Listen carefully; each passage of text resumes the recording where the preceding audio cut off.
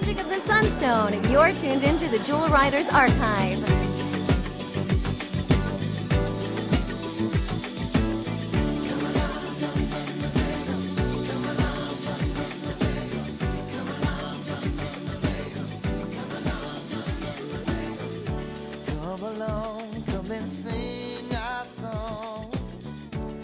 Hey Jewel fans, this is Chris from the Jewel Riders Archive. We are here today with part 2 of our Western Magical Girls podcast. And joining me today again are Queen of the Fandom, Stormy, also known as Cupcake Doll, and currently on Tumblr at Moonlight Reel. And also joining us is Alex, the creator behind Paper Doll Prince. Glad to have you both here. Today we are picking up from where we last left off. Unfortunately, like almost a year ago. Not intentional, that long of a break. But It's been a long year. Yeah, no kidding. No kidding. So last time we talked about magical girl properties from the 80s specifically. Today we're going to start talking about magical girl properties from the 90s and beyond.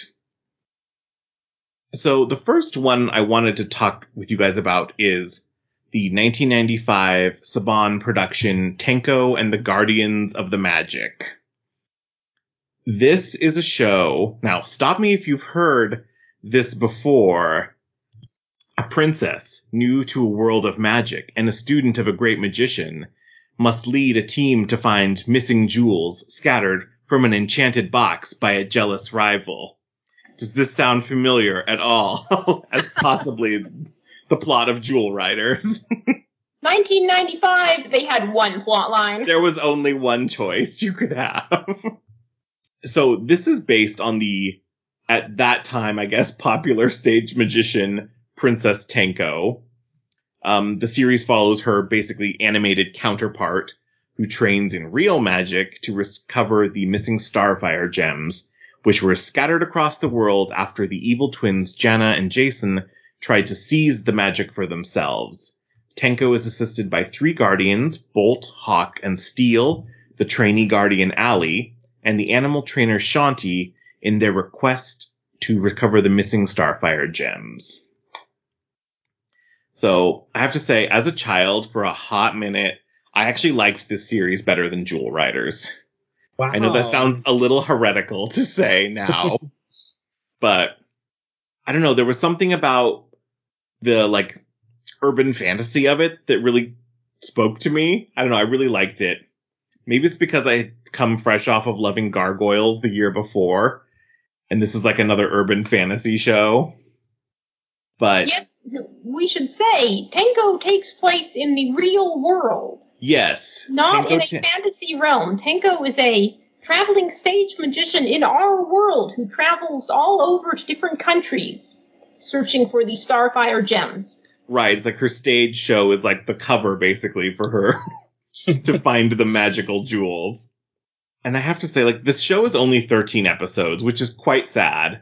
Yeah, they didn't get to go very far into No. the lore or the story. And sadly, it also ends on a cliffhanger. So, yeah. We don't know what happens to the characters in the end. If anybody out there wants to write a fic to finish it, please let me know. And I think some fans probably didn't even get to see all 13. Like Jewel Riders, Tenko was shown at strange hours that you might have had to set your VCR for. And yes. I know I didn't see the last few episodes, so they may not have even been shown on television at all. I want to say it was like 7 o'clock on a Sunday morning that it aired where I lived. Nope. So, yeah, good luck if you wanted to watch it. I mean, I'm not even sure that all the episodes are available now either, because, like, I'm looking and it says that, like, not all of them are even available. Actually, funny you should mention that. Do you have some of them? We actually just... So, Ronnie and I were looking through our childhood VCR recording tapes of cartoons, and we found one of the missing episodes of Tenko on there. Oh my gosh. So Ow. it's kind Which of episode is it? It is Will the Real Princess Tenko Please Stand Up? Oh, that's awesome.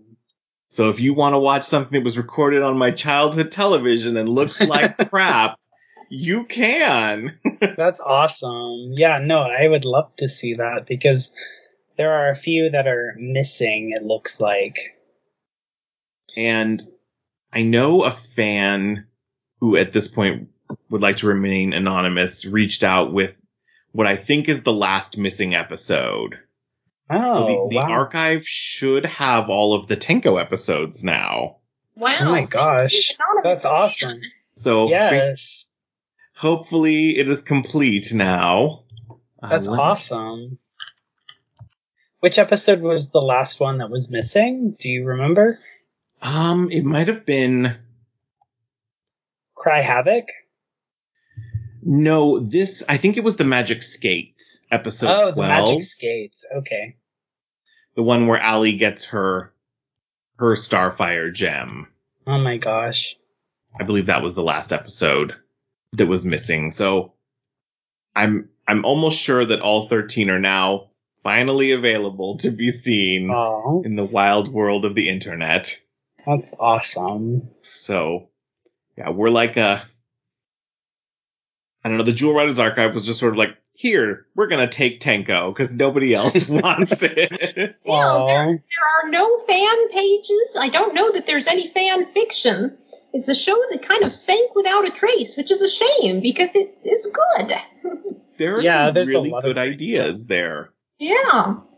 Yeah, I agree. There's a lot of really great stuff about Tenko. I mean, I know that it probably, like, if people watched it today, there would be, like, some divisive opinions on, like, do they like the live action segments at the end or do they not like them? I was going to ask you guys how you feel about them. I personally really like them. I like that in them, especially the Teach-a-Trick ones, Princess Tenko comes across as, like, a really grinny Japanese idol.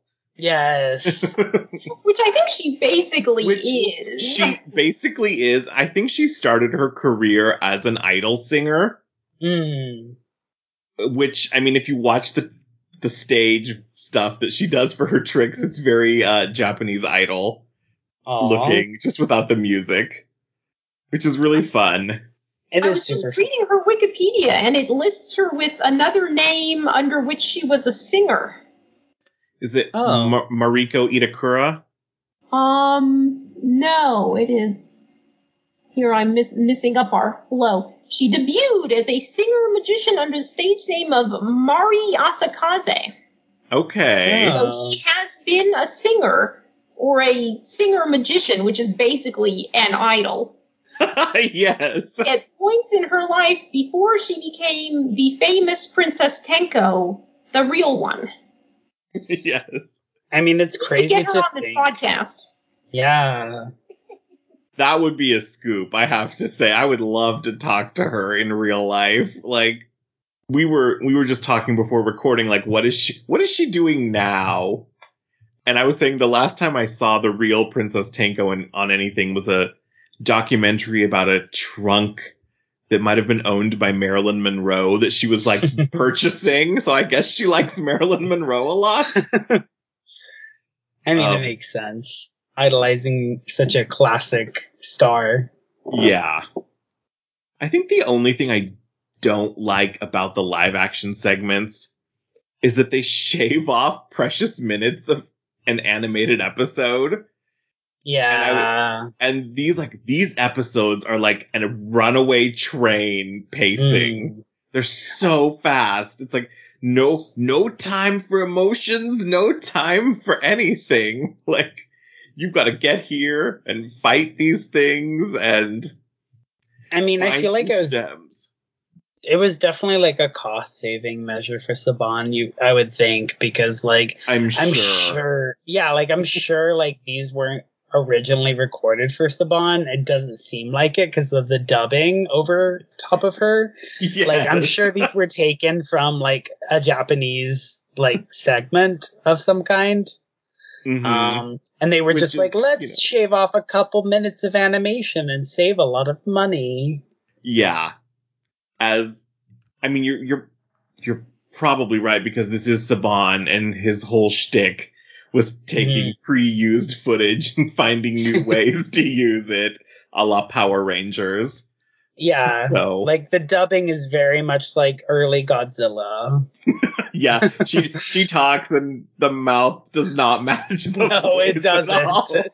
It's just like her mouth stops moving, but like we keep hearing things. But the magic is still in you, as she says, which is her catchphrase. She's just smiling, and they say that the magic is still in you, and it's like she's just smiling. Yeah. Yeah, it makes me laugh. It always makes me laugh. So Tenko, I watched 3 episodes to refresh myself for this show. The first one was Diamond in the Rough, episode 3. The second one was Strong Medicine, Strong Magic, episode 4. And number 6, which was my favorite of the ones I watched, was Trust and Betrayal, episode 6. It basically centered on Jana and Jason, where Jason gets injured and Jana brings him to be healed in the Tenko box, which is the magical box that holds all of the Starfire gems and is also a portal to other realities, basically. And it's a big box. It's like a wardrobe. It's a wardrobe-sized box. You could get to Narnia through it. It looks like you could go into an elevator inside of it. But I liked that one because it had some more character interactions, and there was always a little bit of a sort of attraction between Tenko and Jason, which I wish the series would have expanded on a little more, because, if you're in love with your enemy, there's a good source of drama that was never, unfortunately, explored.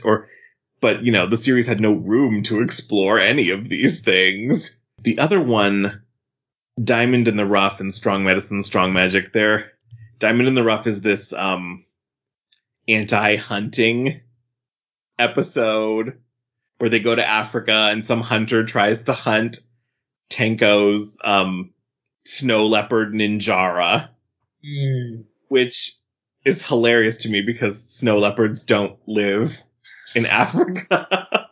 No. And the other one was basically Tenko's horse, Pearl Rider, gets sick. And it's like a magical illness, and so they try to get Hawk's. Hawk is one of Tenko's guardians. He's a Native American, and his grandfather is a medicine man, as in every 90s cartoon. Magical Native Americans can heal magical illnesses, so which is a little cringe to see today. But still a fun episode. Very 90s. The magic Native Americans and the anti-hunting message are both very 90s messages. Yes, so it will not surprise you one bit that there is an episode about saving the rainforest also in this show. Really, really big 90s themes going on here. So this show also had toys released at the same time as Jewel Riders. They are about the same scale as Jewel Riders toys, like a 6-inch doll with brushable hair. They were released by Mattel, and they basically, according to Greg Ettore, the art director of Jewel Riders, these were making the rounds the same time doing product testing as the Jewel Rider toys. And he actually worked on a little bit of development for these, and we actually have those sketches up on the site. Actually just recently wrote like a kind of a long blog about Tenko and its development, and so you can see the Greg Ettore sketches on the site if you want, and it's just fun to see a different version of what it became eventually. Yeah, some of the characters originally were very different. It was pretty interesting. Yeah, it was. Like, for one, I'm always mystified that they made the 3 supporting characters all men. It's like Tenko's reverse harem. And then, you never get any toys of any of them. She doesn't date any of them. She likes Jason, the villain. I know. Which is kind of romantic and also kind of a terrible message. Yes. Yes, this man who's tried to kill you multiple times with his psychotic sister. This is the one for you, kid. He's just so misunderstood. Yeah. He's so misunderstood. He's so misunderstood because he has that big 90s ponytail. Yeah. What a bad boy. I actually really like the Tenko and Jason. I think that's what makes Tenko, that puts the show kind of a step above everything else, because it has this building and growing forbidden love kind of subplot. Yeah. And with Jason being the villain who is also having doubts about his villainy, and because he likes the hero and he's not sure he should really be doing all the evil things his sister is into, but he still goes with his sister. I think that gives it, character depth, which is why I really liked Princess Tenko. Yeah, like when he's inside the Tenko box in Trust and Betrayal, Tenko goes in there at one point, and he's like basically in the purity or whatever of the Tenko box is what they call it. He can recognize that what he's doing is wrong and everything. And so I'm like, see, that's like such a little tease.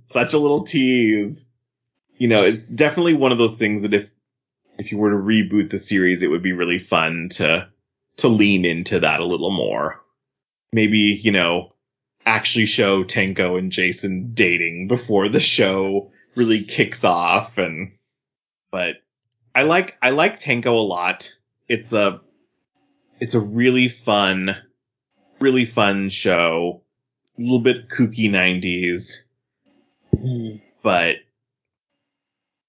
I also wanted to talk a little bit more about the toys.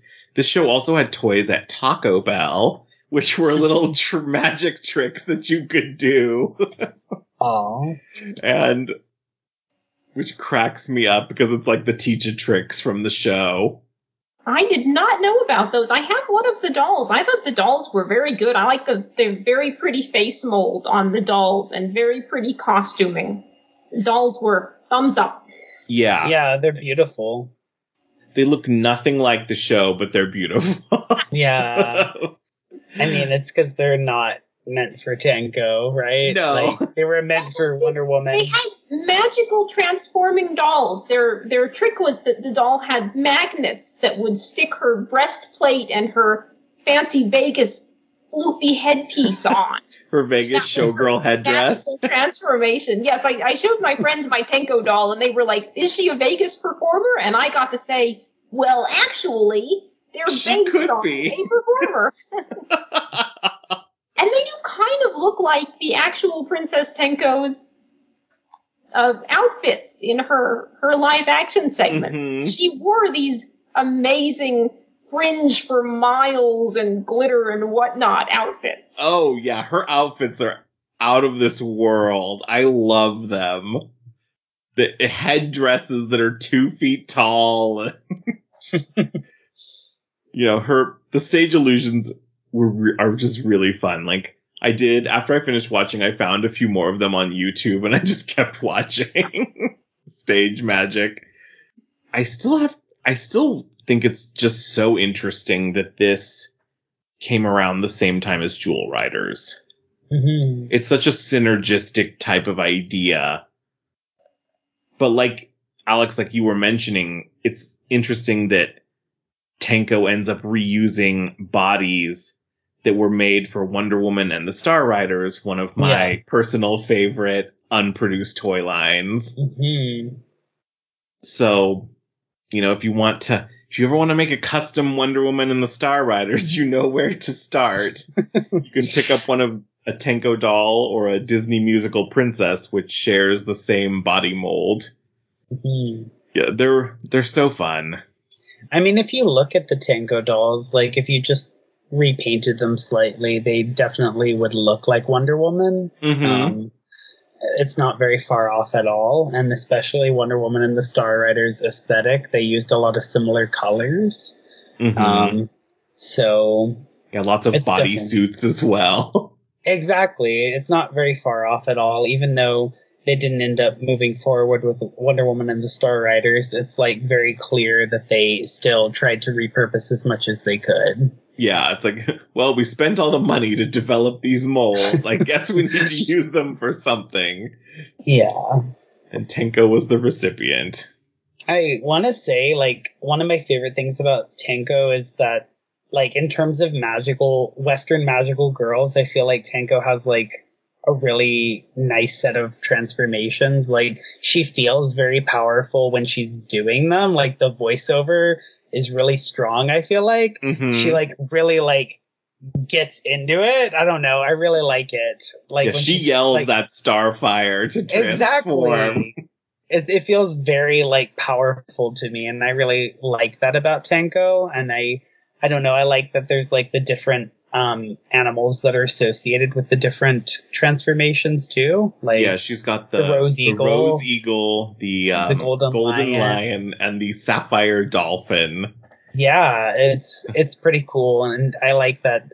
I think that's a really smart way to handle like you have to balance the merchandising with the actual story, and I think that's a really smart way to do it, where it doesn't feel like you're just trying to sell toys. Right. It's like at least all of the toys of Tenko matched up with a transformation in the show. Yeah, totally. Yeah. Except for Shanti, who never transforms in the show. But I could see them building toward it a little bit in the episodes I watched. Like, she can magically hear the voices of animals and so forth. So I was like, okay, I'm sure a Starfire gem would have come for her in a season 2. Yeah. I wonder if there were plans for a season 2. I mean, I feel like they didn't even really finish season 1, if I'm honest, because like 13 episodes is like not a full season. Friend of the show, Greg Attore, probably would have told us if there were. Mm-hmm. Yeah, he's never mentioned, whether or not there would have been more Tenko, but I know his involvement with it as a project sort of faded away, like once he started working on Jewel Riders in earnest. So I have to say, as a child, I was obsessed with the Ninjara toy, which is the snow leopard. And I mean, where else can you find a snow leopard that you can put a giant headdress on? It was fantastic. The Pearl Rider horse, I believe, shares a mold with the She-Ra horses, if I'm not mistaken. I don't know where that Ninjara mold comes from, but I have seen it somewhere else as well. Those are super fun toys. I really wish there were more. Mm-hmm. I really wish they'd made at least one boy. Yeah, that would have been nice. It would have been nice. It's just, like I said, it just feels like odd choices to have half of your cast be characters you never made into toys at all. But well, I'm pretty sure toy making wisdom is girls do not buy dolls of boys. Yes. Therefore, and boys don't buy action figures of girls. Yes, yeah. Because ridiculousness. Ridiculousness. So any final thoughts on Tenko? I mean, it's interesting that, like, I'm reading the Wikipedia. It says Roger Slifer is the one who developed it. So that's kind of interesting because, like, he's had his hand in so many things, like Gem and the Holograms. He had his hand in Yu-Gi-Oh! The dub. Like, really? I'm not familiar with him as a creator. Yeah, like, I know he passed away a few years ago, and Christy Marks, creator of Gem, was crediting Roger Slifer with quite a lot of work that he did on Gem. I think he wrote quite a few episodes. Like, it was, like, mostly her, and then Roger Slifer wrote quite a few other ones, so... and then with Yu-Gi-Oh!, they actually, like, instead of dubbing and, like, translating one of the Egyptian god cards, like, accurately, they actually just renamed one of them after him. They called it Slifer the Sky Dragon. I watched a lot of Yu-Gi-Oh! Back in the day. So they did that as a tribute to him. So that's interesting that he's credited as developing Tenko for a TV series. That is crazy. He's also the creator of DC's Lobo, who's like quite a well-known character. That is totally fascinating. You have to wonder with this show, who all had their hands in this? You have, now you have Roger Slifer, you have real life Princess Tenko, you have Haim Saban, three kind of large personalities now looming over this show. I wonder if real life Princess Tenko even ever watched her animated counterpart. I wonder, she just, loaned out her name and her likeness.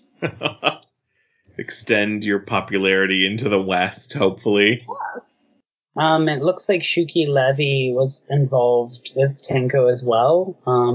Shuki Levy looks like was credited with composing some of the music, and Shuki Levy's like pretty much always with Saban for... Yeah, those two tend to travel together. So like Big Bad Beetleborgs and Power Rangers and stuff, Shuki Levy did that. I know Shuki Levy also was credited with doing the music for the pilot of the original 2D anime pilot of Miraculous Ladybug. Oh, interesting. Yeah. So before they did the 3D one that we have now, they had the 2D, like, I think it's like 4-minute animated pilot idea, and Shuki Levy did the music for that. One of the questions I've always had with Tenko is that it falls on a timeline of the development of that Saban Sailor Moon show.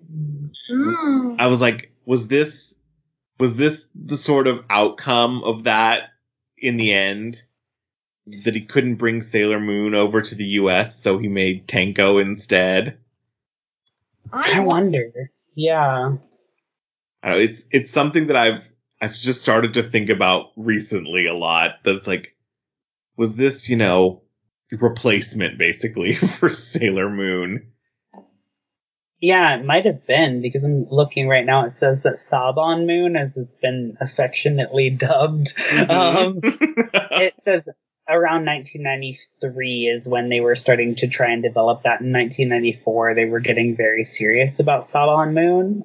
So Tenko was 1995. So I imagine if the plans fell through for Saban Moon, they would have probably been like, well, we still want to do a magical girl show. Yeah, we want to do an Asian-inspired magical girl show.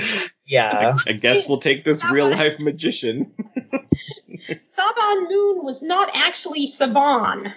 So. Oh, really? Okay. Oh, really? It is misnamed. It was actually made or not made by a company called Toon Makers that now seems to be defunct. So Saban Moon is its common name, but a misunderstanding. So that's an apocryphal piece then. That's interesting. Tenko has sadly never had any home video release in the US. I doubt it ever will. Yeah. I don't know. There was I saw like a release of like a few episodes. I think it was for the UK though. Yeah. I've seen those DVDs for the UK. Yeah. And I'm not 100% sure where Tenko lives in the rights licensing at this point. Because I know at one point a bunch of Saban's assets were acquired by Disney, but then I know he bought back Power Rangers. But I don't know, does Tenko now live in the dusty attic of Disney to never be seen again? I'm wondering if they licensed the name Tenko and the likeness for Tenko for just a limited period of time to see if it would catch on, because right. I imagine the real Tenko probably didn't license it in perpetuity to them. It would have probably been for just a limited amount of time, or maybe just for the show. Right. I've heard this bizarre story that, and I can't verify it, that legally she has to always be 30 years old or something like that because of this doll license. Oh. Well, she is not 30 years old. Yeah, no, definitely not. I just read she is in her early 60s, and I hope still performing, because that would be kind of cool. In her amazing outfits. Yes. There was a Kotaku article a while ago about another attempt at a Western magical girl show, and it was called Teen Angel. Have either of you seen that? Yes, I saw that article. They went looking for Saban Moon, and they found this thing. I think we could do a whole mini podcast on that after Chris watches that and reads that article. But yes. It was a pitch for this strange live action CG, and by CG I mean CG in the 90s. Yes. Dressed like Greek goddesses is my memory. Yeah. So read that, Chris. It's a thing. That sounds fantastic. It's a thing. I 1,000% here for this. Yeah, like, I honestly love it. Like, the aesthetic is very much like Y2K, like magical girls, like live action, but with Power Ranger kind of vibes. I don't know. I think we should do an episode on unproduced magical girls. We can talk about this and Saban Moon and Wonder Woman and the Star Riders. There are lots of things I can say about Saban Moon, let me tell you. That's its own episode right there. Yep. I've only ever seen the video of it from, like, recorded on somebody's camcorder from a convention. That's all the guy I've ever seen. Yes. Yeah, that's all anyone's ever seen, with the, like, one guy laughing. It's like, I'm trying to listen to the show, my man. Like, yeah. Come on. You've ruined it for the whole internet's future. Exactly. Oh, gosh. Yeah. No, I do remember at one point cells came up for sale of the Saban Moon. Yep. Yeah, they do ever so often. And I was like, I would like to own one of those at some point, just as a random curiosity. Yes, alas, the person who had the cells was, I think, arrested for assault or something unfortunate. What? So his storage unit was auctioned off, and it was discovered in his storage unit there were these cells and a small part of the script for the 17-minute non-existent pilot for Saban Moon. Wow. That is the most internet story I have ever heard. Man seized for assault, storage unit raided. Yep. Sailor Moon American version things found. This thing that people knew existed that nobody had ever seen, and all of a sudden, there was some of it. But not all of it. Oh, that is so fascinating. It's like, I adore these sort of weird, apocryphal, like, media stories. Mm-hmm. To me, they're like the cryptids of cartoons. It's like, it's one of the great mysteries.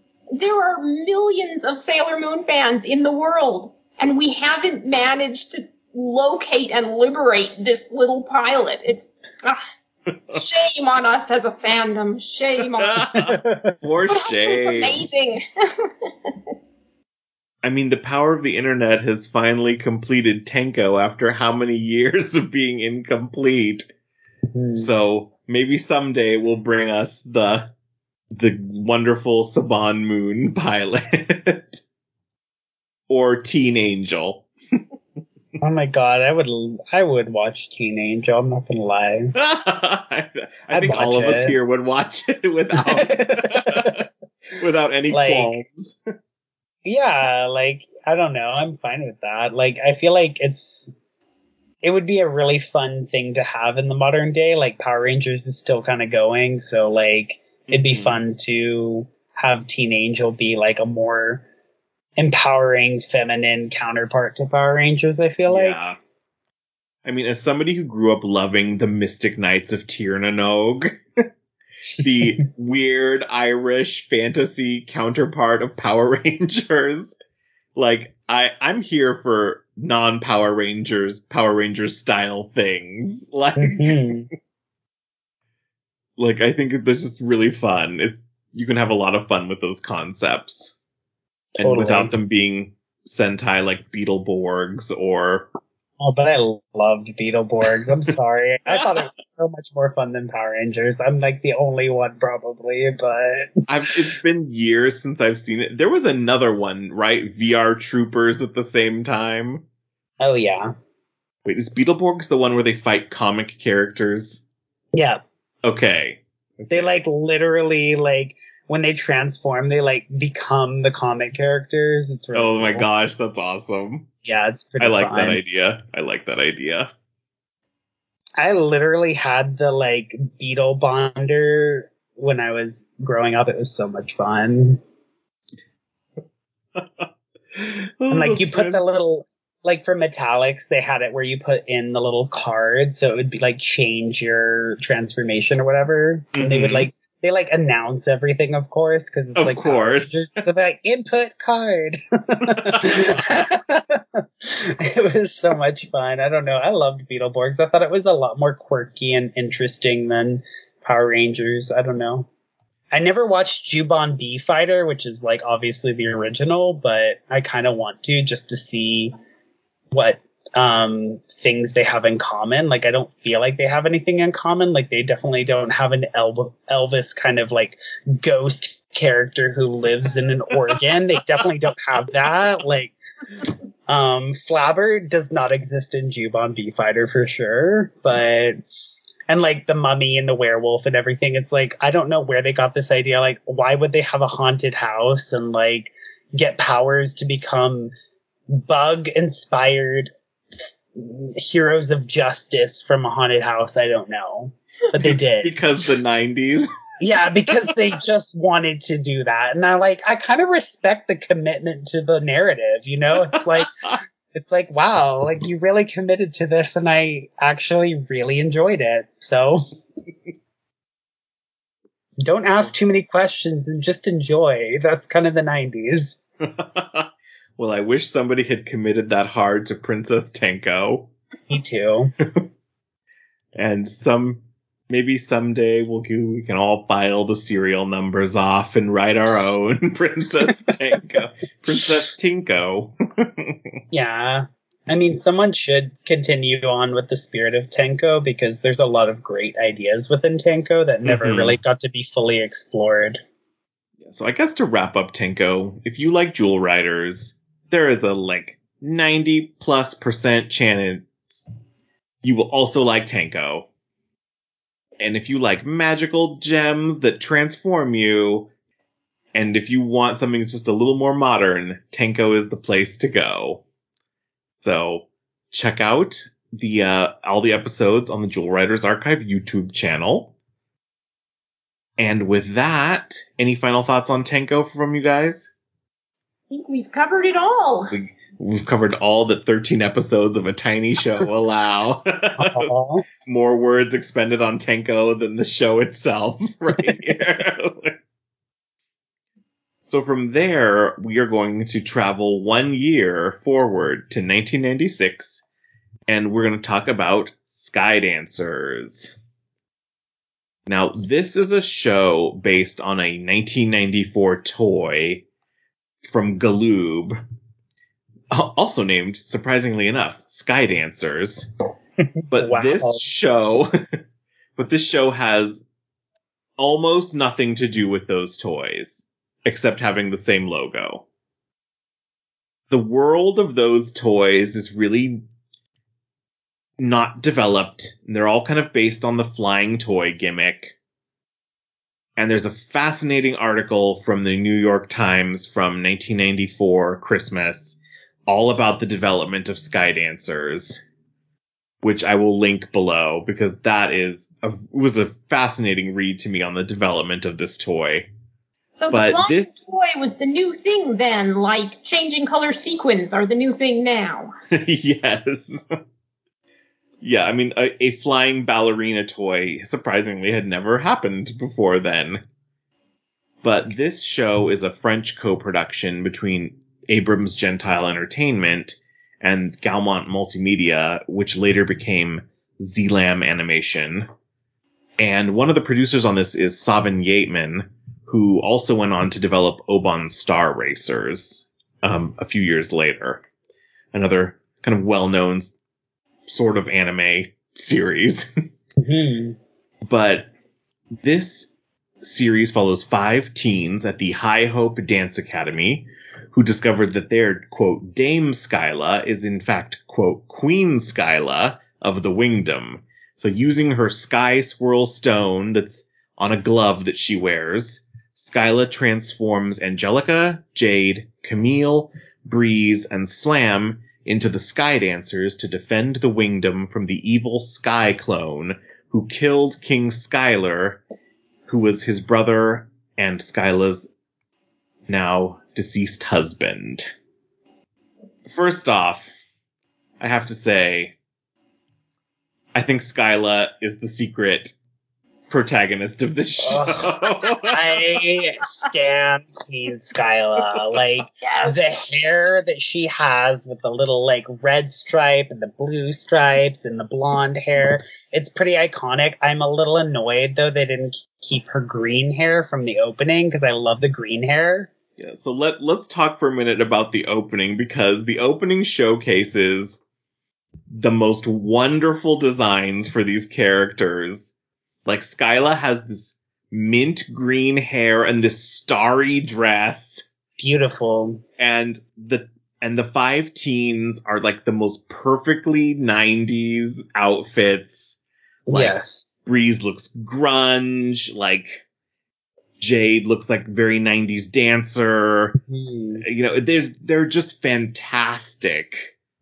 And I'm sure they cost too much to animate. So that's why we got the simplified designs that they ended up with. But, you know, in my heart, they exist always as those versions. Like, I just wish we got Queen Skyla with her perfect mint hair ponytail. It's so cute. It's so iconic. Like, her dress looks opulent. It's, like, over the top beautiful.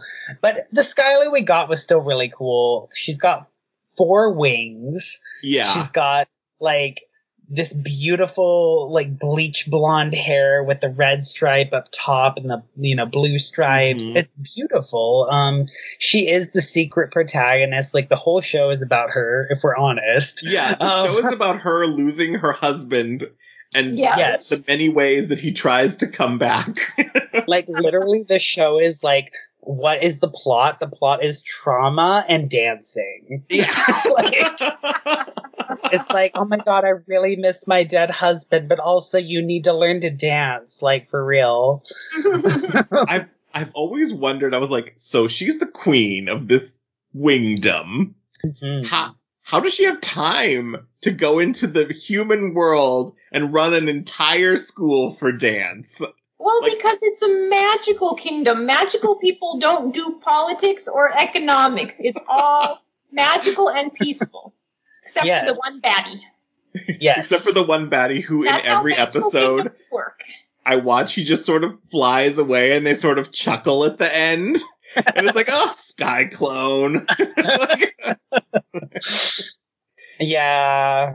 I mean, I don't know. I don't really think she would have had time to run a whole dance school and a kingdom, but, like, we're going to pretend that, like, time stops in the Wingdom when they're in the human world. When she's gone, time just stops. Yeah, and then all of a sudden Sky Clone, like, messes with that, and, like, they're like, oh no, Sky Clone's doing something in the Wingdom, and let's go and miniaturize ourselves into your little jewelry box thing. And so we do need to say that to enter the Wingdom, Skyla uses the stone to shrink the Sky Dancers to the size of the toys. Yeah. Whereupon they enter into magical jewelry box.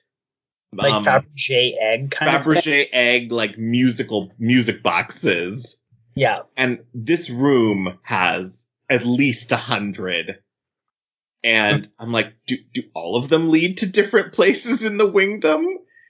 Does only a few of them? Because I know in one of the episodes I watched, they go to this area called Azure, which looks like an underwater kingdom.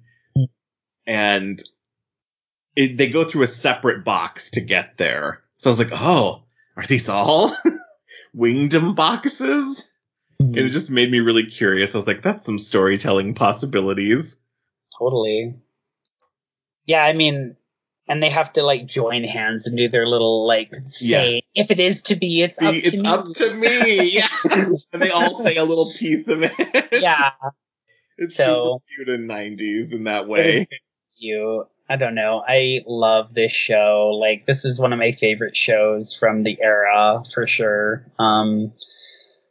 I feel like all of the characters were pretty distinct, and I really appreciated that. Like, all of them felt very different, and none of them felt completely plot devicey to me, which I really liked. I don't think I can say the same for every 90s show, so I feel like this one really stood out in that regard. They did a good job in making them all distinct, and like it was very easy to pick your favorites from them.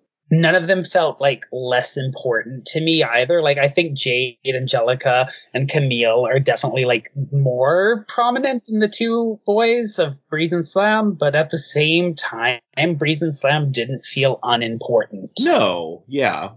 It's not like the second season of Jewel Riders where the boys just disappear basically completely. Yeah. Yeah. And they all have really complementary powers. So each of them, along with their transformation, gets a specific power, we should say. Jade can turn invisible. Angelica can stop time. Camille can create things out of clouds.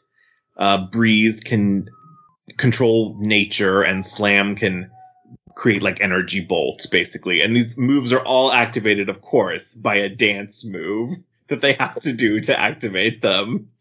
So if you're fighting for your life, you still got a pirouette to turn invisible.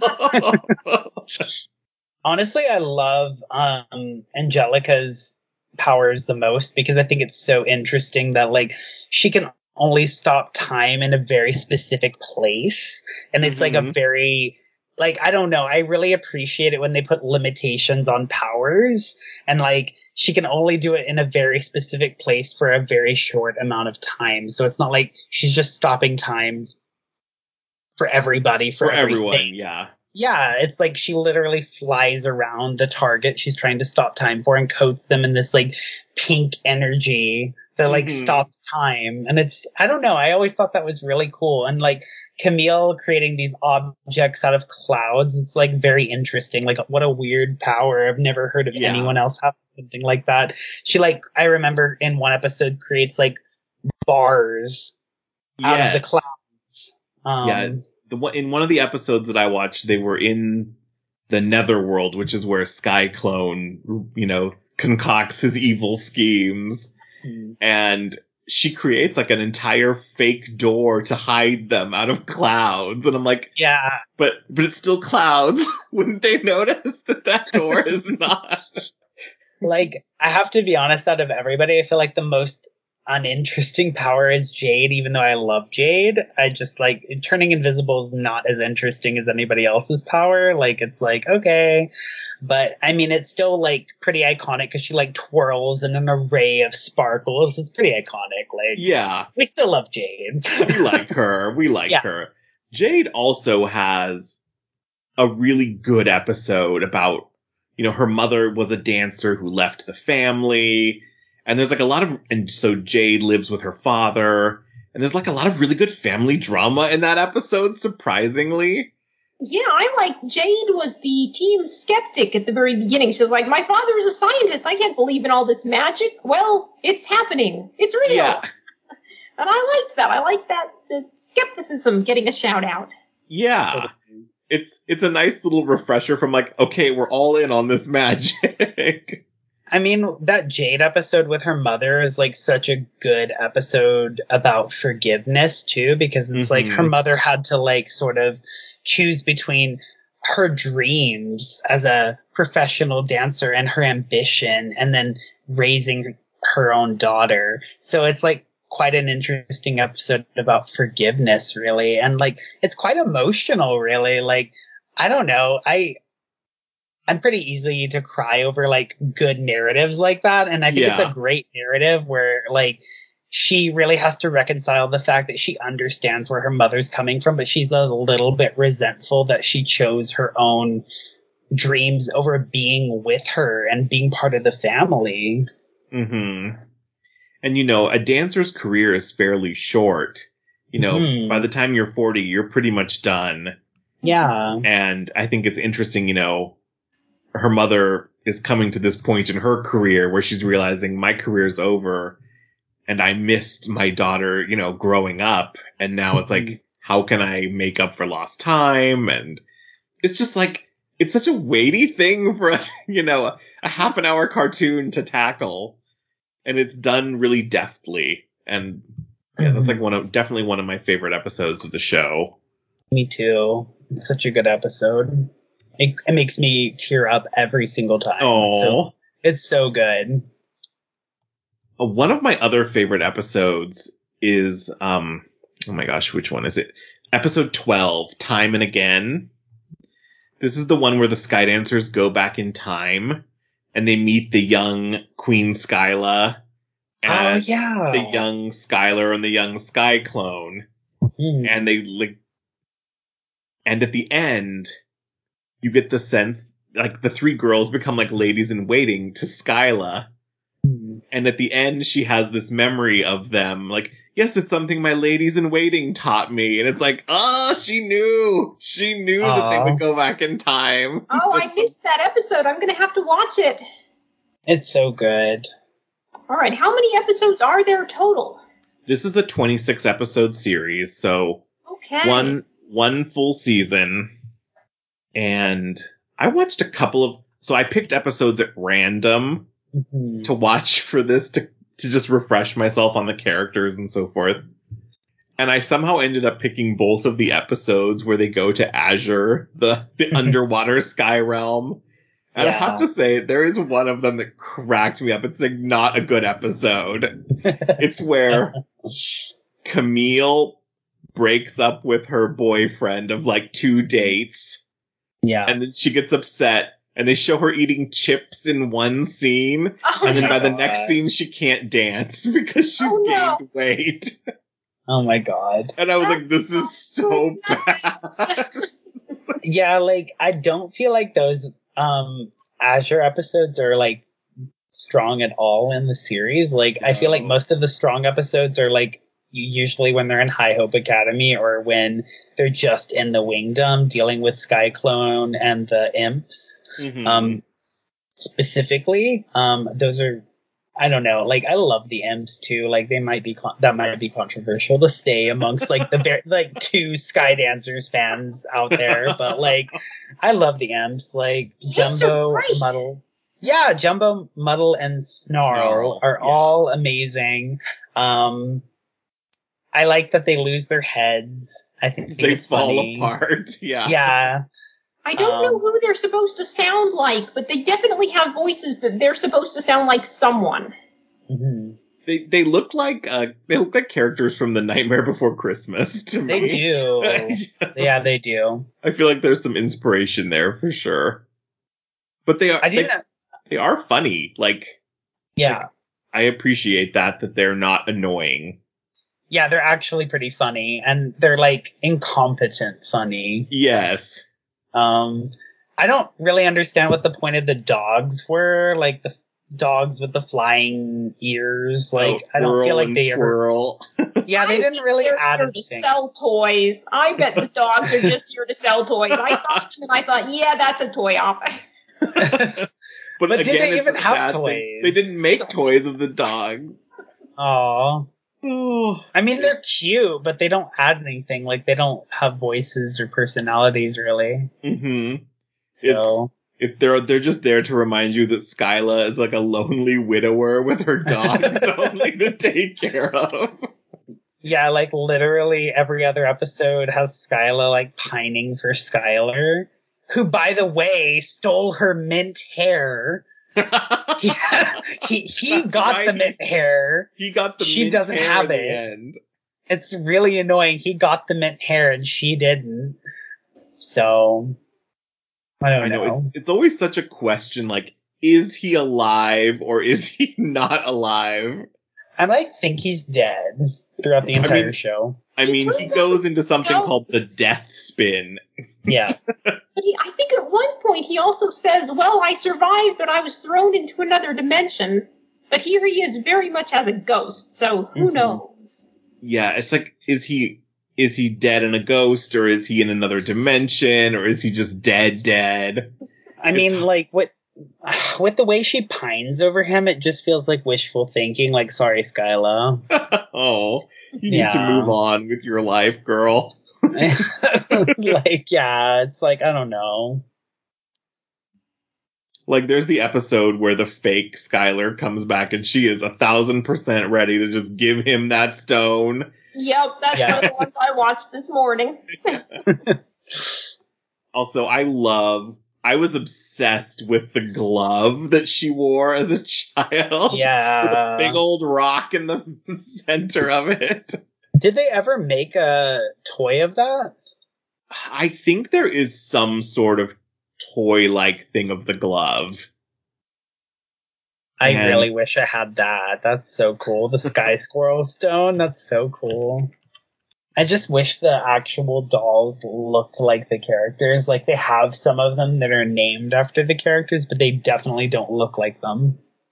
Oh, yes. Okay, so they made a toy called Skydancer's Secret Surprise, and they're gloves that light up with different jewels and patterns and stuff like that. Oh, okay. Oh, yeah, I see it. I wouldn't say that they're elegant. Same. Yeah. It's not the same. Yeah. Looks like there are 26 Skydancers fanfictions on fanfiction.net. Wow. Oh, that's so few. I mean, I'm happy that they exist. I'm happy that there's that at all. Yeah. I mean, I don't know. I think the show had tons and tons and tons of potential. I will say, like, I like the toys, but I think the designs of the original Skydancers are really beautiful. Like, the bases are, like, extremely detailed. Mm-hmm. And I like the fairy tale series that they did with, like, they had, like, a Sleeping Beauty one that was really beautiful. And the base had, like, the thorns and the vines and all of that. It was gorgeous. I have the but, like, Cinderella one of that set. It's so pretty, right? Yeah, it's like, the whole thing is that the base is like a carriage, and the pole is like the fairy godmother, I think. Yeah, they're absolutely beautiful, but I will say I like the show better than the toys. Yeah, I think it's a really missed opportunity to not, for one way or the other, they should have matched them. Like, when the show came out, they should have just made a line of them that looked like the show. It's just very sad to me because I love the show's designs. I do too. I wish we had real dolls that looked like the characters from the show. We really don't. Like, they call a few of them the same name, but it's like they don't look the same. Yeah. If we're honest. Like, yeah. And also, can we talk about the licensing issue with the theme song? Because I cannot stand the other theme song. Because, like, I think that on YouTube right now, it's Mondo World that has it uploaded at the moment. They have, like, the other theme song, but not the original theme song. Not the I Can Dance, I Can Fly theme song. Yeah, and that's the good theme song. The other one is just like, what is this? Like, it doesn't match the animation. It's not catchy. It feels tired. Like, like, it's just not the same. Well, interestingly, some of these episodes have completely different musical scores, depending on what version you watch. So there's actually going to be a video coming out from the archive where if you put your earbuds in, you can listen to each audio on the left and the right channels.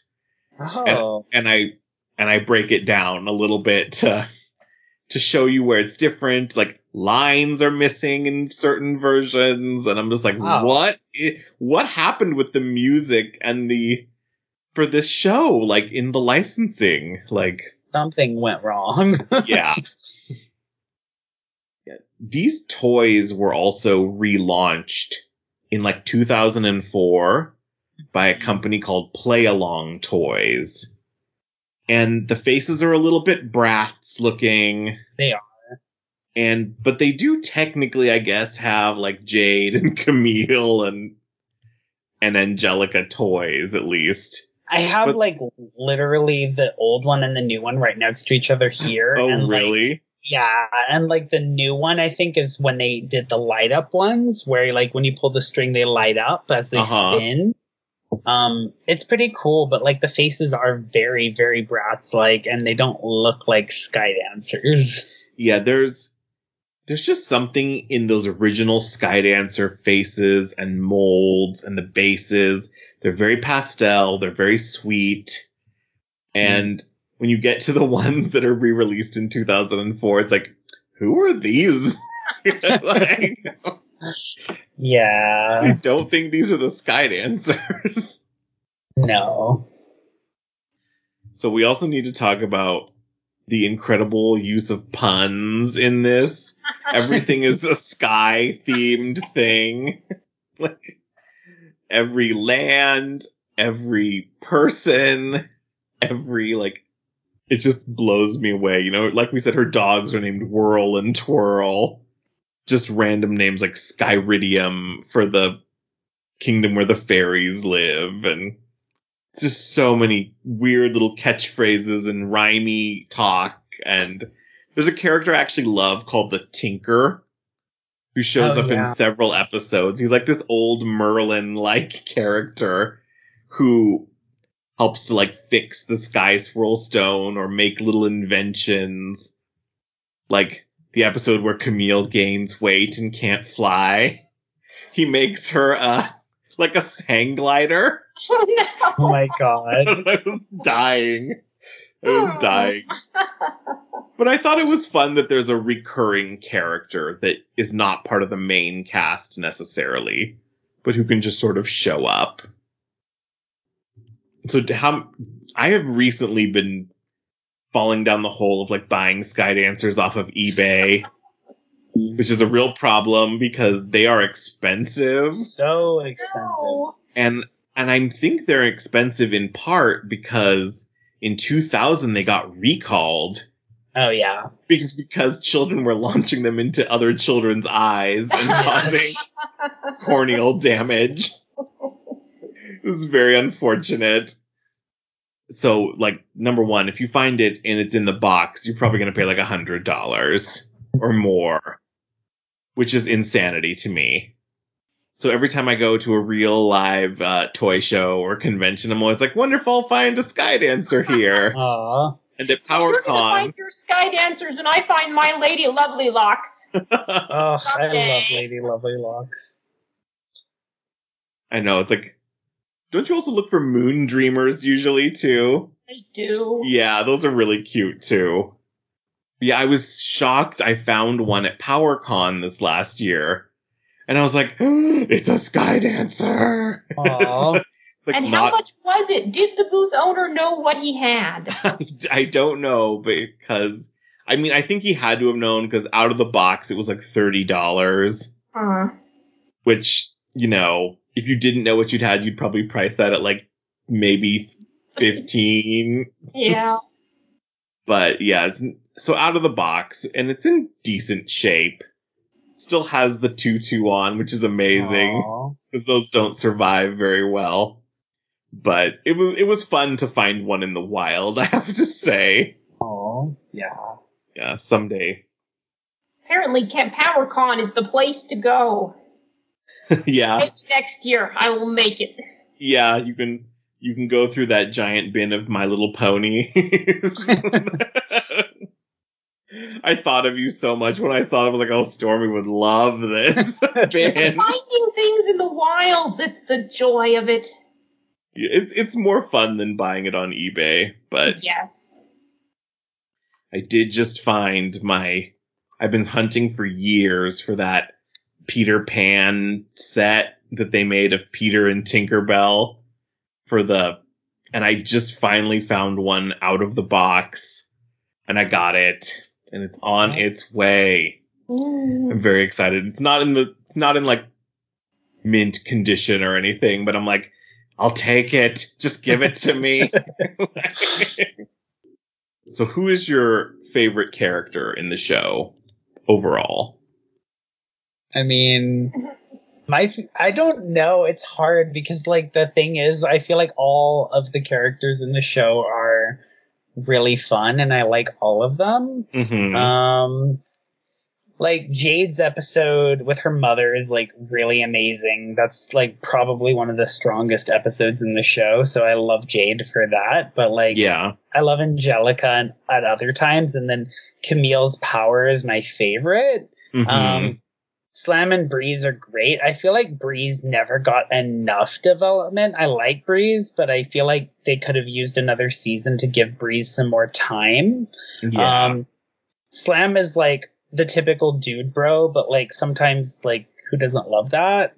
You know? I mean, like, I'm gonna say, like, I like me a himbo redhead exactly boy from time to time. Exactly. So. Like, who doesn't love a himbo? And you know, Slam is definitely that. So I like all of them. But I mean, I guess if we really, really, really get down to it, I love Skyla. Skyla is my absolute favorite character. Because I feel like she's just, I don't know, like, she feels powerful, but she feels in need of help at the same time. And I think that's a really interesting character to have in a show because, you know, usually you don't have both in the same character. I don't feel like it's like they don't feel like they go together in the same synergistic way that you get with Skyla. Like, she's the queen of the Wingdom, but she also needs the Sky Dancers, and it's just kind of like interesting. I don't know. I love Skyla. I think she's my favorite. I think you touched on something really interesting there that I've never really put that together.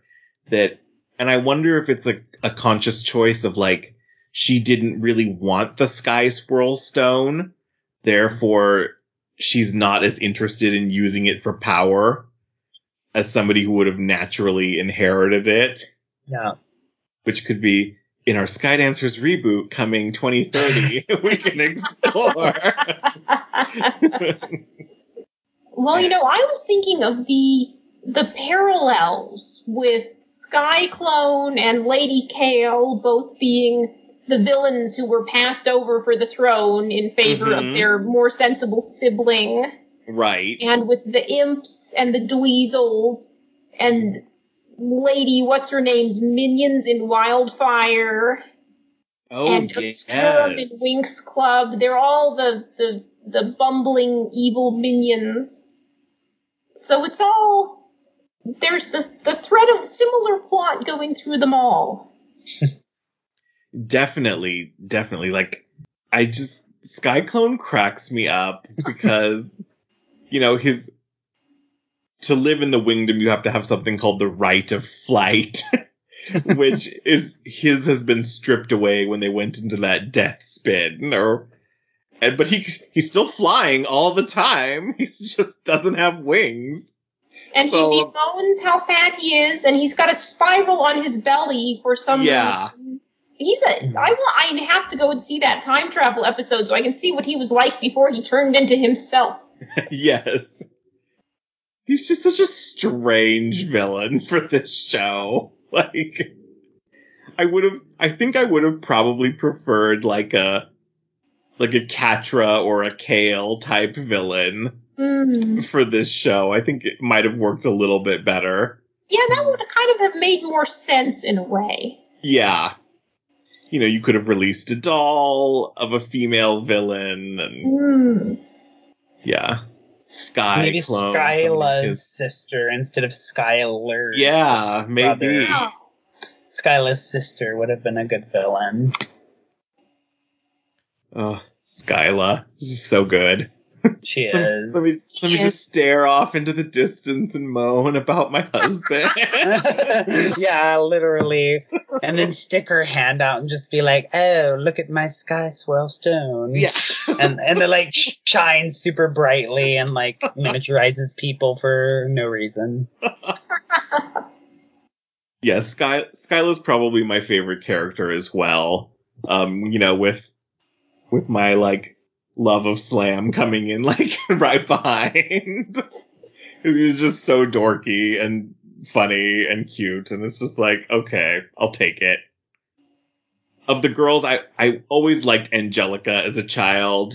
You know, I'm definitely not into country western music like Angelica is, but I don't know, she's a lot of fun. She's that typical 90s mall girl voice, and it's just a lot of fun to listen to now. You know, I mean, at one point, she's like, I did the mall thing this weekend. And it's just like, oh my god, I love you. Like, and her and Breeze have, like, a sort of relationship that pops up now and again in the show. And I was like, what is happening with this? This needs more development. How about you, Stormy? Favorite character? Well, also Skyla, for all the reasons that Alex said. She really is the center of the story.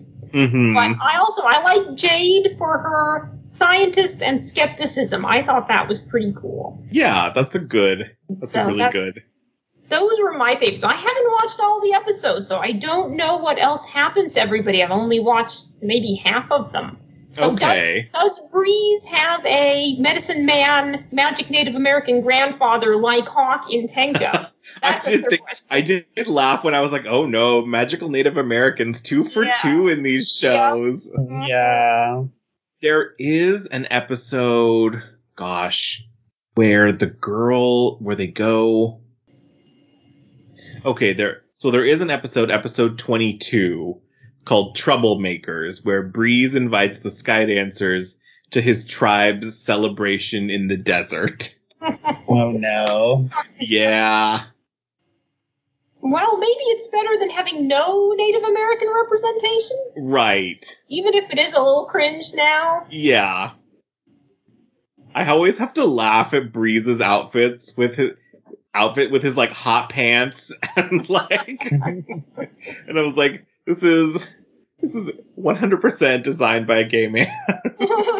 I mean, Slam's too. Slam like, also let's like have half his chest out. Yeah. One peck out, just exposed for no reason. That is a strange outfit Slam wears. You know, it's funny because in like earlier versions I've seen, it's like he has like a black and white theme, like a yin yang. Mm-hmm. And I'm like, it's sort of weirdly turned into black and yellow with random arrows on it. It's like, what is this? I don't understand. But it's such a fun show. I like its counterpart Dragonflies a lot as well. You know, very reminiscent to me of like Anne McCaffrey's Dragon Riders of Bern, but it's like a crazy, you know, dark future, you know, where the Earth is destroyed basically and humanity survives in this floating city. And they have to use their dragons to go get these crystals from Earth to power the city.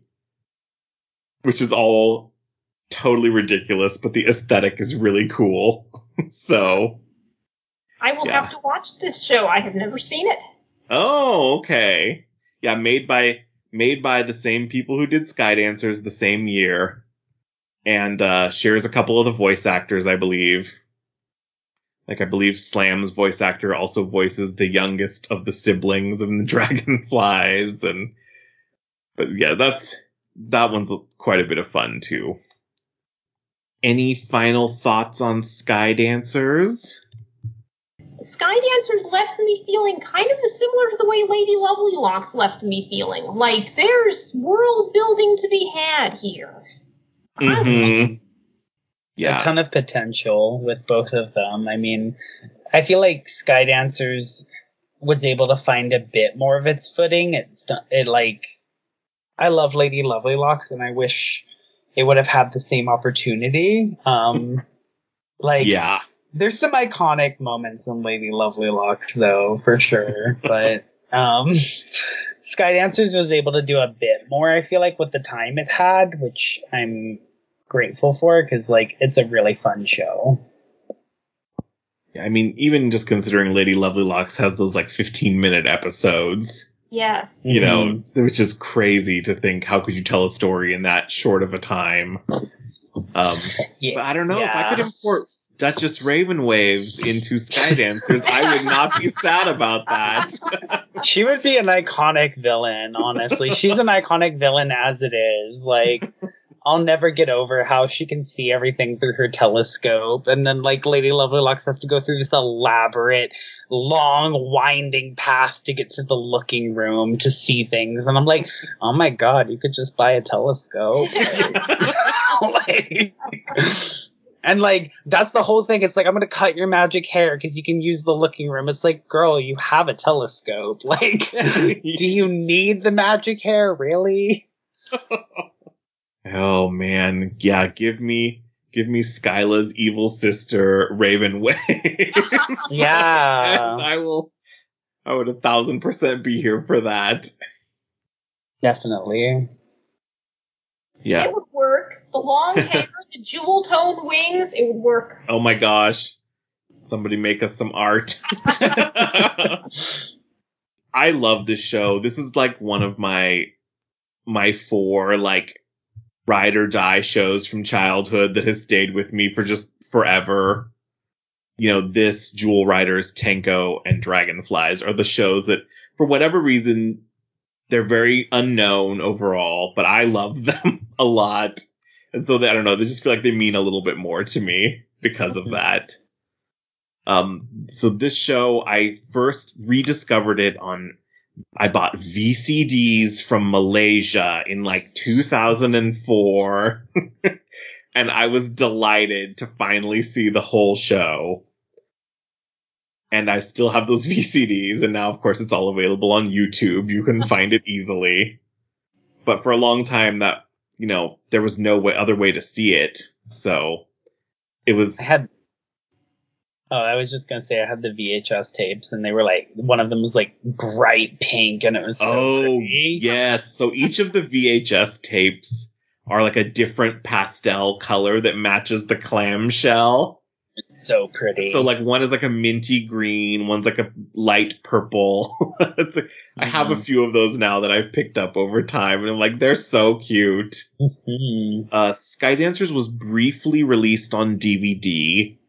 They released 2 DVDs, totaling about 9 or 10 episodes, I want to say, back in like 2004, somewhere when the new dolls were being released.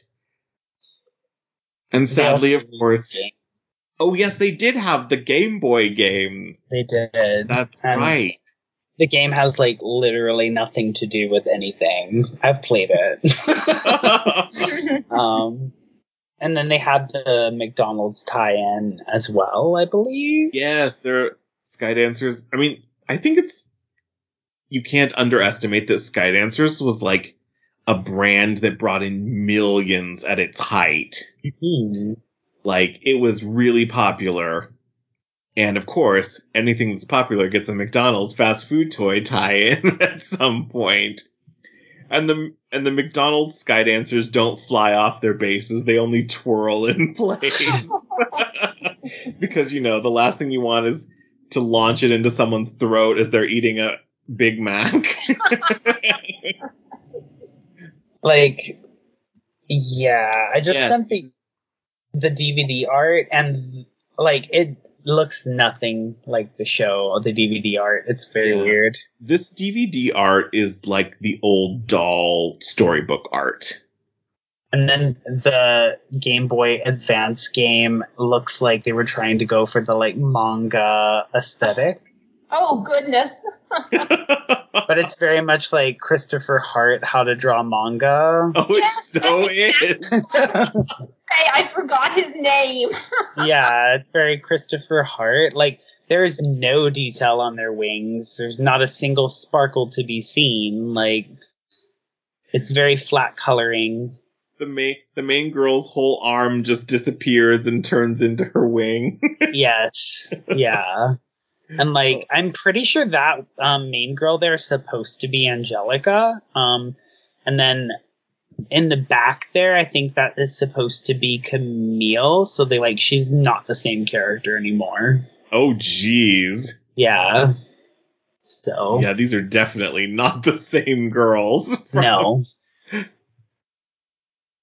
I mean, where's their Aquanet 2 feet high hair with a bow? Like, the thing about the game too is it's a platformer, so you like never fly. You just jump. That's not right. No, like you should fly sometimes, maybe. Yeah. In a game called Sky Dancers, where everybody has wings, one should fly at some point. Yeah, no, you just jump. That is ridiculous. Yeah. I may have to hunt down a copy of this at some point.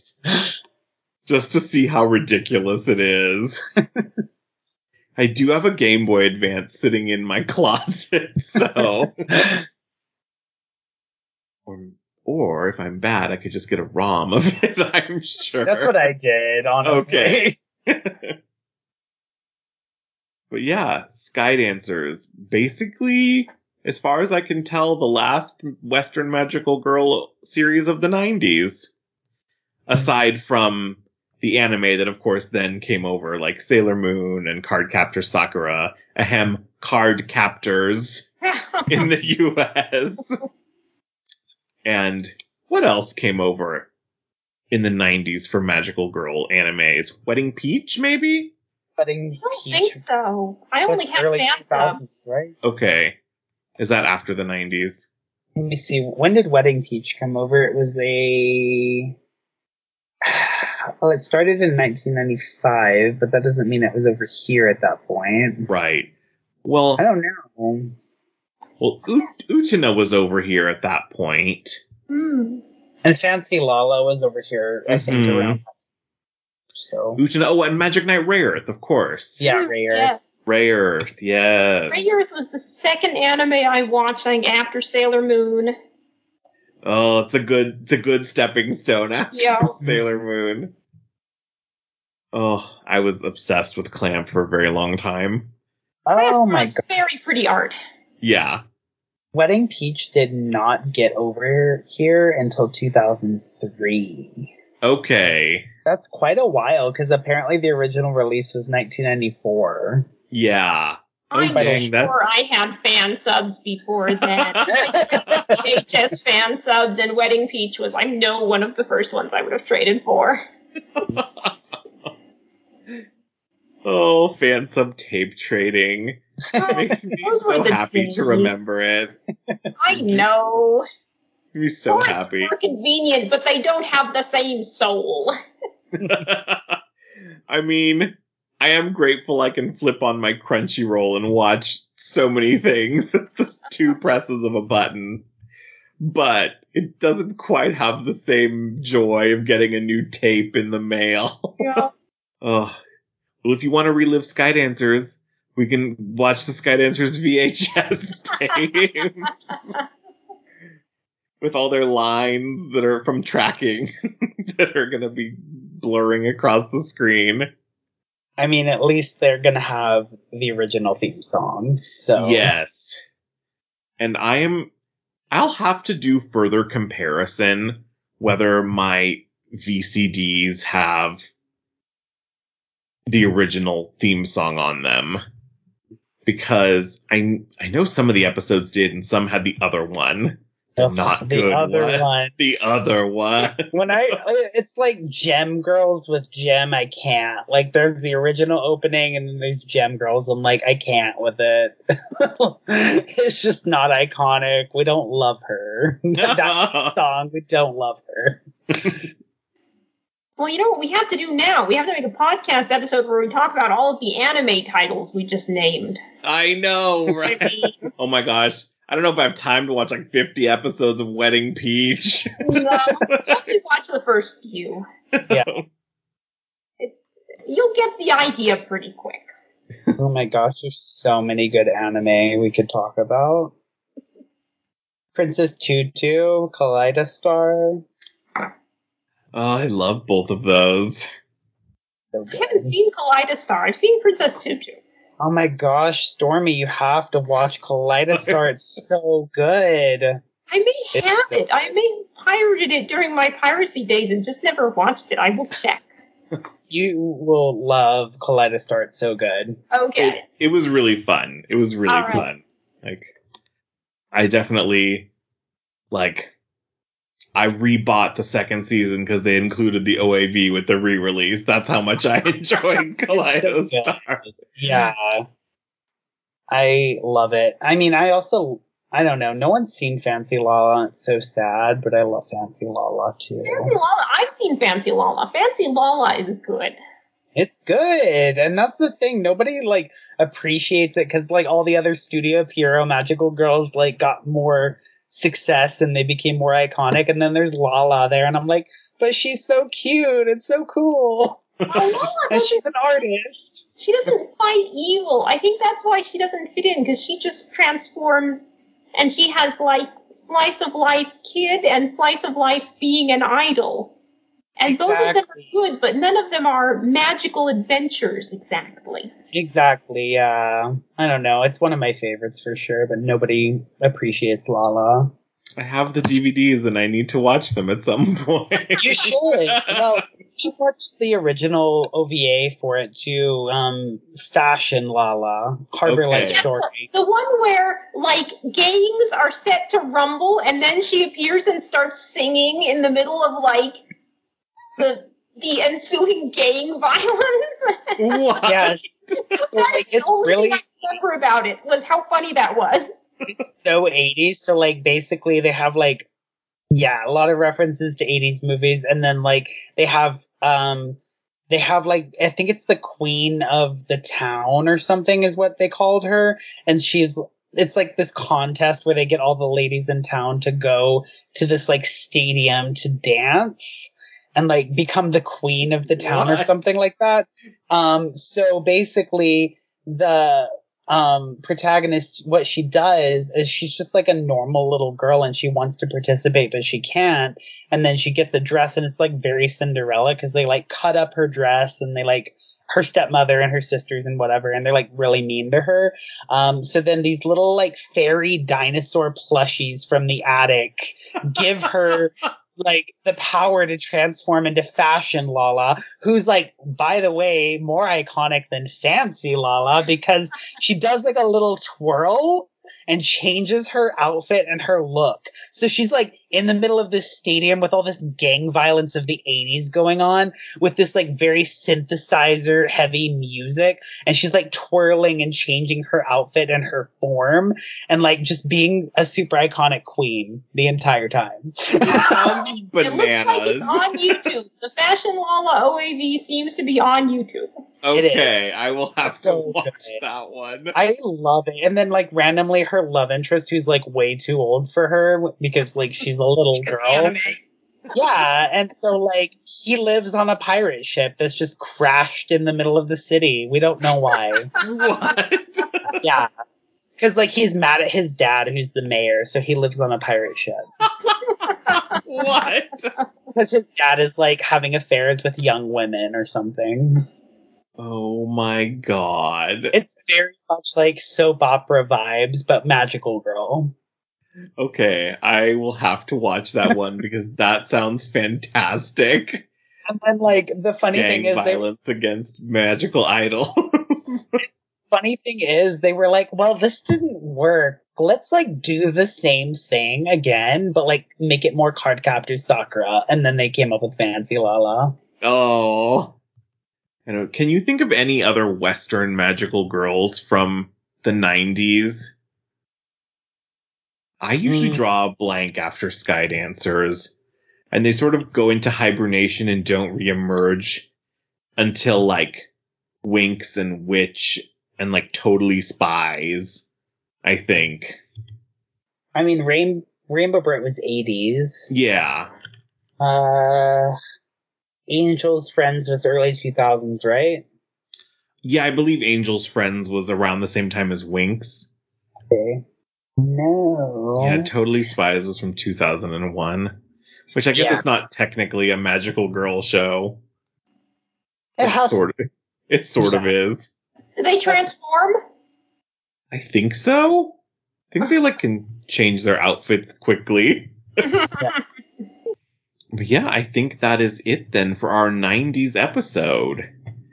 So I think we're going to push our discussion of Winx and Witch into the next episode, which is going to be our 2000s episode. Because I know y'all have a lot to say about Winx. So much to say. If we get into Fate, we're going to be here all night, let me tell you. Oh no, probably not good. And I think it's hard to talk about Witch without talking about Winx, because they're so interconnected in terms of their, I mean, even up to lawsuits. Yeah. So, teaser for our next episode. Yeah. If you want to hear about Disney trying to sue people, stay tuned for our next episode. I did watch a little bit of Witch in preparation. If I wasn't sure if we were going to get to it or not, so I watched the first 5 episodes and read like the first 3 chapters of the comic, and they're very different. It's like, which one's better in your opinion? I mean, it's hard to say because I've only ever seen all the way through the series, but I really liked what I read of the comic so far. I think it's a little bit more slow burn, a little less hyper. I mean, I really liked it so far, but fair warning, Witch is up to like 26 volumes in the US with more to come. So that thing's going to be over 30 volumes by the time it's done, which is insane. They've been releasing it since like 2017 here in the US. That's so much. I know. I just made an order where I caught up with like the last 5 volumes. I'm like, have I read them? No. Am I worried that if I don't just keep buying them, they'll go out of print and then I'll miss like 3 volumes and then be really upset? Yes. But like, I've also noticed they've gone up in price quite a bit. Like they were like $11 or $12 and now they're $15 or $16 per volume. So, but they are full color and you get 4 full chapters in each volume. So not a horrible deal for $15. Especially if you can find a Barnes & Noble coupon. So, all right. Well, let's give our customary send-off. So if you want to hear more of this podcast, you can find us on our home at Podbean or anywhere you listen to your favorite podcasts. And if you want to find out more from the Jewel Riders Archive, visit us at www.jewelridersarchive.com or on any social media at Jewel Riders or at Jewel Riders Archive. And as we like to say at the end of every episode, friends together, friends forever.